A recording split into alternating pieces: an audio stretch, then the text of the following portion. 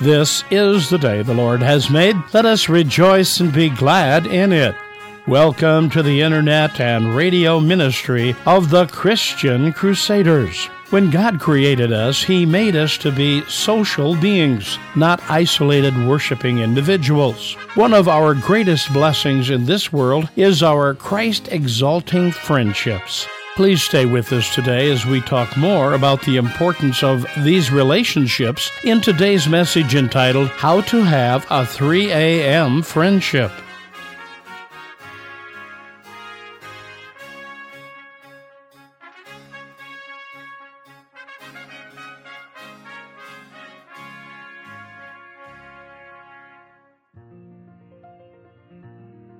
Do you have a 3 a.m. friend in your life? Someone you can call anytime, night or day? Because God wants that for you. The journey of faith is not meant to be walked alone. So that's what we'll talk about today as we look at Paul's second letter to Timothy in our New Testament. I hope you'll stay with us. We begin in the name of the Father, the Son, and the Holy Spirit. Amen. Would you pray with me? God of glory and might, we gather before your throne this day to worship you and remember your greatness. As we open your sacred word, speak your truth into our lives so that we might grow in grace and knowledge of you. To you be honor and glory. Amen. Our reading for today is taken from Paul's second letter to Timothy, chapter 4, beginning at verse 6. Paul writes, As for me, I'm already being poured out as a libation, and the time of my departure is come. I have fought the good fight. I have finished the race. I've kept the faith. From now on there is reserved for me the crown of righteousness, which the Lord, the righteous judge, will give me on that day, and not only to me, but also to all who have longed for his appearing. Do your best to come to me soon. For Demas, in love with the present world, has deserted me and gone to Thessalonica, and Crescens has gone to Galatia, and Titus to Dalmatia. Only Luke is with me. Get Mark, bring him with you, for he is useful in my ministry. I have sent Tychicus to Ephesus. When you come, bring the cloak that I left with Carpus at Troas, and also the books, and above all the parchments. Alexander the coppersmith did me great harm. The Lord will pay him back for his deeds. You also must beware of him, for he strongly opposed our message. At my first defense, no one came to my support, but all deserted me. May it not be counted against them. But the Lord stood by me and gave me strength that through me the message might be fully proclaimed and all the Gentiles might hear it. So I was rescued from the lion's mouth. The Lord will rescue me from every evil attack and save me for his heavenly kingdom. To him be the glory forever and ever. Amen. Dear friends, one of my all-time favorite movies comes on each year around Christmas season. It's with Jimmy Stewart called It's a Wonderful Life. It's about a fellow named George Bailey who, at one point, when things are getting so bad, wishes he had never been born. And then an angel comes and shows him what life would have been like in this world without him. Anyway, at the end of the movie, Clarence the Angel, as George's friends are all rallying about him to save him from a financial crisis, writes him a little note. And he says to him, Dear George, no man is a failure who has friends. Clarence is right. To have a good friend is one of the highest delights of life. We tend to refer to people as friends rather loosely these days. If you ask someone, do you have a lot of friends? Oh, yeah, I have a lot of friends. I have a lot of friends on Facebook. Or we talk about people that we know, acquaintances as friends sometimes. There's work friends and church friends. And for guys, it's buddies that I do stuff with. How about a 3 a.m. friend? When you're sitting in a dark time, alone, a crisis perhaps is hit, and life is closing in on you, and you feel like your world is falling apart. Do you have a friend you could call on to come and be with you? At our church, we call those 3 a.m. friends, deep soul friendships. Many people don't have that kind of person in their lives. It's not surprising. There's so much loneliness in America today, especially among men. And a variety of reasons that make that a reality. There's so many barriers to developing true and lasting friendships. There's the pace of life, the distractions of life, like television and the internet, video games. There's the mobility of life. People move frequently from job to job, from area to area. The isolation of life. We drive to our jobs and then drive home and close the garage door and sit by ourselves in front of a screen typically each night. There's the cynicism of life too. We distrust people and are reluctant to let our guard down. And we get too busy to nurture relationships. It's hard to love someone when you're in a hurry. Sad thing, missing out on this kind of friendship is missing out on a richer life, because everyone needs someone like that, a 3 a.m. friend. As a Christian, you might be thinking, well, I have the Lord God in my life. He's my friend. And I'm glad that is the case. But sometimes we need God with skin on. I remember a little story about a young little girl that woke up in the middle of the night crying. She had a bad dream. Mother goes in to comfort her. And she thinks she's got her calmed down, and she's headed back to her own bedroom. And the little girl says, "You're leaving me? Don't leave me." And mother says, "Well, God is with you." And the little girl said, "I need God with skin on right now." It's true. Sometimes we need God with skin on. We need that human touch in our lives. We human beings always have needed God with skin on when you think about it. From Adam in the Garden of Eden, when God said it's not good for man to be alone, to King David, who surrounded himself with friends through the hard times as well as through the good. Jesus himself valued friendship, didn't he, as he called the 12 to be with him in his ministry. We find the Apostle Paul was experiencing that same sort of need in our passage for today. Paul's time of departure is coming soon. He's on death row in Rome. There's no get-out-of-jail-free card. He's far from the familiar, from his homeland. He's uncomfortable. He's chained to soldiers. He's in a prison. He's cold physically. Winter is coming. He needs his coat. He's hungry. Not just physically, but he's hungry for God's word. He mentions that he needs his books that have been left behind in Troas. Never done learning with the word of God, you know. Mostly he's feeling abandoned and alone. Yeah, he's experienced the power of the Lord standing by him. He mentions that in our passage today, strengthening him as he stood trial before his enemies. But right now, Paul needs God with skin on. He needs his friends. He had many friends, it sounds like, from the endings of his various letters in the New Testament when he would send greetings to various individuals. He understood the value of friendship and support, and he needed a friend then in this letter to Timothy. But not just any friend, though. He needed his 3 a.m. friend, and that would be Timothy. We see him appealing to his friend Timothy in this letter, "Do your best to come to me soon." That's a big ask on Paul's part, by the way. Not very convenient at all for Timothy. It would take some sacrifice, some doing on his part. He would be putting himself out there for Paul. He'd be risking his own life, or perhaps his freedom, as he identifies with Paul as a friend in Christ. The cost of the time and the energy is 1,000 miles away, and the resources it would take to make the trip, and worrying about his congregation that had been giving him trouble. What would happen with the church? Would it fall apart while he's gone? Do your best to come to me soon, Timothy, Paul pleads. Question for you to consider. Do you suppose Timothy came as Paul requested? I'd bet my bottom dollar that he did. And here's why. There was a special bond between these two men, a deep friendship between an older man as the mentor and a younger man who's learning the ropes. They were soul friends. And how did it come about?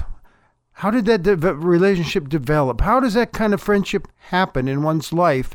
Well, as you look through the whole letter of 2 Timothy, you find some clues that are helpful to consider for our own friendship building.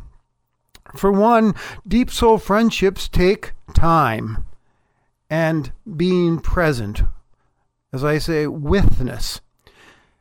Paul and Timothy shared all kinds of experiences.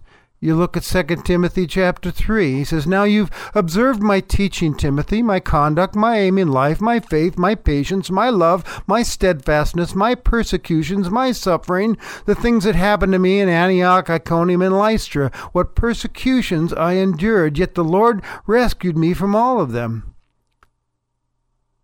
They were together in good times and in bad. They traveled a lot together on these missionary journeys. There were good times and hard times. There was lots of conversation, opportunities to observe one another as they served Christ together. They spent time composing letters to the various churches we see as we look at the other letters. They stayed in touch when separated. That usually leads to something very profound and special. I had a special friend like that. The former speaker for this radio ministry, Homer Larson, and I traveled a lot together. He was my best friend. We traveled to preaching conferences together and evangelism conferences. We spent a lot of time traveling together. And I am so much richer to have known him and shared life with him that way.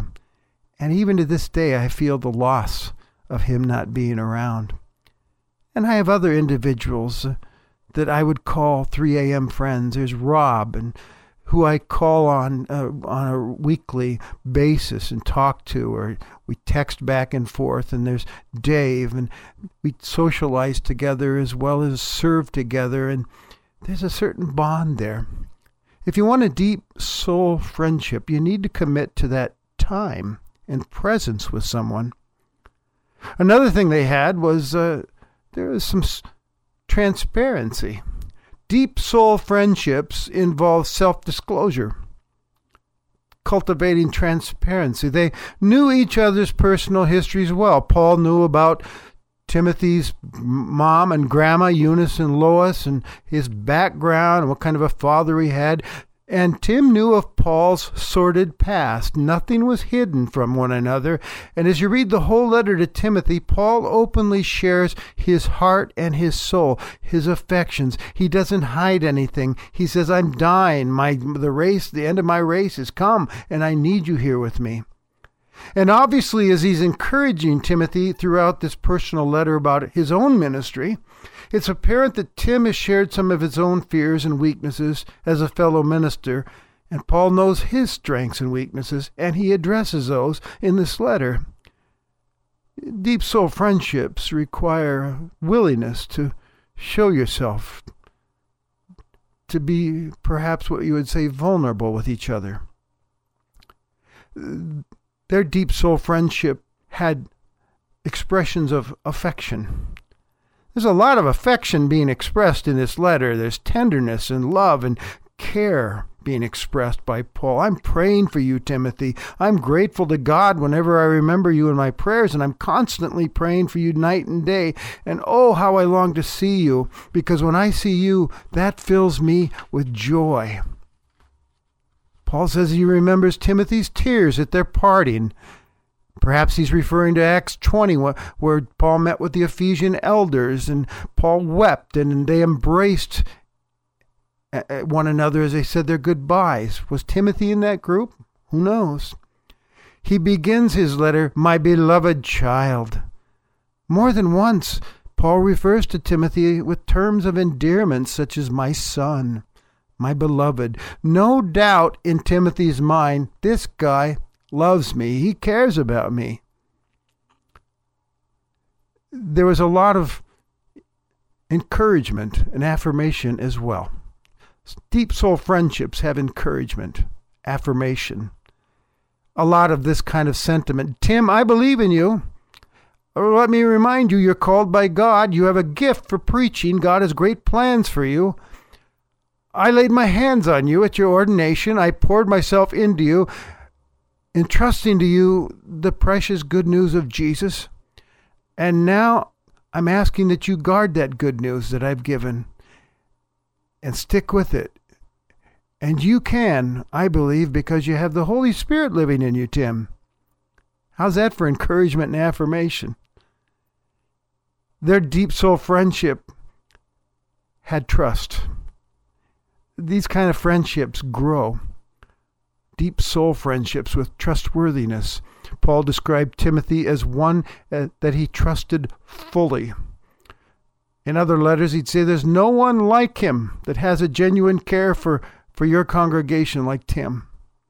We see that in Philippians. Timothy didn't run when the chips were down on those travels with Paul. He stayed with him.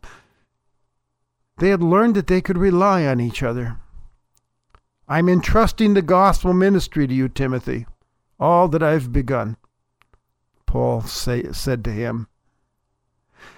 And deep soul friendships, finally, are grounded firmly in the gospel and the promises of Jesus Christ. Jesus was their strength, their consolation, their common ground, their counsel to one another as they went through the ups and downs of life. There was this common eternal friendship with Jesus at the center.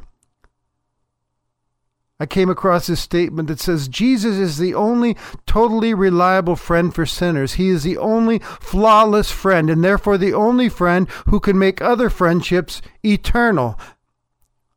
As much as you might love your earthly friends and family, they cannot rescue you from every evil deed and bring you safely into the heavenly kingdom. There's only one friend that can do that, Jesus Christ. He loves you. Look what he did for you at the cross. Be strong in the grace that is in Christ Jesus, they would say to one another. A person truly is rich and not a failure, with a friend or two like that in their lives.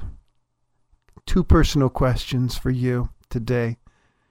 Do you have someone like that you can turn to, that you can lean on? A 3 a.m. friend, a soul friendship? And secondly, wouldn't you like to be a friend like that? You see, that's what God wants for you. Keep your eyes open to find friendship possibilities. God has provided them. Jesus never intended that the enjoyment of his presence would replace the enjoyment of the presence of other Christians. Jesus didn't die on a cross to create isolated worshiping individuals. He died to create Christ-exalting friendships. And you know where you can find those kind of friendships? Where do I find a Paul? Where do I find a Timothy or a Paula or a Tamara to do life together with? In the church. The church is a good place to start. Get plugged in to the church in worship and in service with other Christians. In our congregation, we have a small group Bible study ministry that's been helping people make friends like that for the last 30 years. And I'm amazed at what it's done in relationships, in my own life, as well as I've participated in these. Not too long ago, I went up to witness an adoption taking place. 5 hours away, my wife and I drove to go up there. And when we got there were all these people that were waiting, didn't know we were coming, but they were there. I said, "What are you doing here?" These are church people. They said, "We're in a group with this couple. We love them. We've been praying for them the last year and a half as they've gone through this procedure. We wanted to see this now." Recently, I was doing a funeral, and some people showed up that I didn't expect. And I said, "What's your connection?" "Oh, we're in a small group with this family." It's been a real blessing. As they encourage and share joy, they rejoice with those who rejoice and weep with those who weep. And that's what God longs for you to have. And that's what everyone needs, is something like that, a deep soul friendship. May you have just that in your life. Amen. Let's pray. Father, you have provided everything we need for facing the ups and downs of life with you. Your presence and power, the family of faith, to encourage and support us along the way. May we not only seek soul friends within the community of faith, but may we also seek to be a soul friend to others. In the name of our greatest friend Jesus, we ask this. Amen. Now as you go on your way, may Christ go with you. May he go before you to show you the way, behind you to encourage you, beside you to befriend you, above you to watch over, and within you to give you his peace. Amen. You've been worshiping with the internet and radio ministry of the Christian Crusaders. We pray today's message has encouraged you to keep your eyes open to finding friendship possibilities which God has provided. Christian Crusaders is 82 years old. Our first broadcast went over the airwaves in 1936. You're invited to help us celebrate with an anniversary gift to the ministry of $82 or more. Your donation will be used to ensure Christian Crusaders continues to broadcast the gospel for many more years to come. Please direct your gifts to Christian Crusaders, Post Office Box 522, Cedar Falls, Iowa 50613. To find out more about the many ways you can support our ministry, please call us toll-free at 1-888-MY-FAITH. That's 1-888-693-2484. Be sure to check out our engaging website, ChristianCrusaders.org, for more information about this ministry or to hear today's program again. And for daily inspiration to enlighten your spirit, visit us on Facebook. We are happy you chose to worship with us today, and we pray you will join us again next Sunday on this station. Conducting our service was the Reverend Steve Kramer, Senior Pastor of Shepherd of the Valley Lutheran Church in Afton, Minnesota, and speaker on Christian Crusaders, on air and online, and now celebrating 82 years of continuous Sunday worship broadcasting.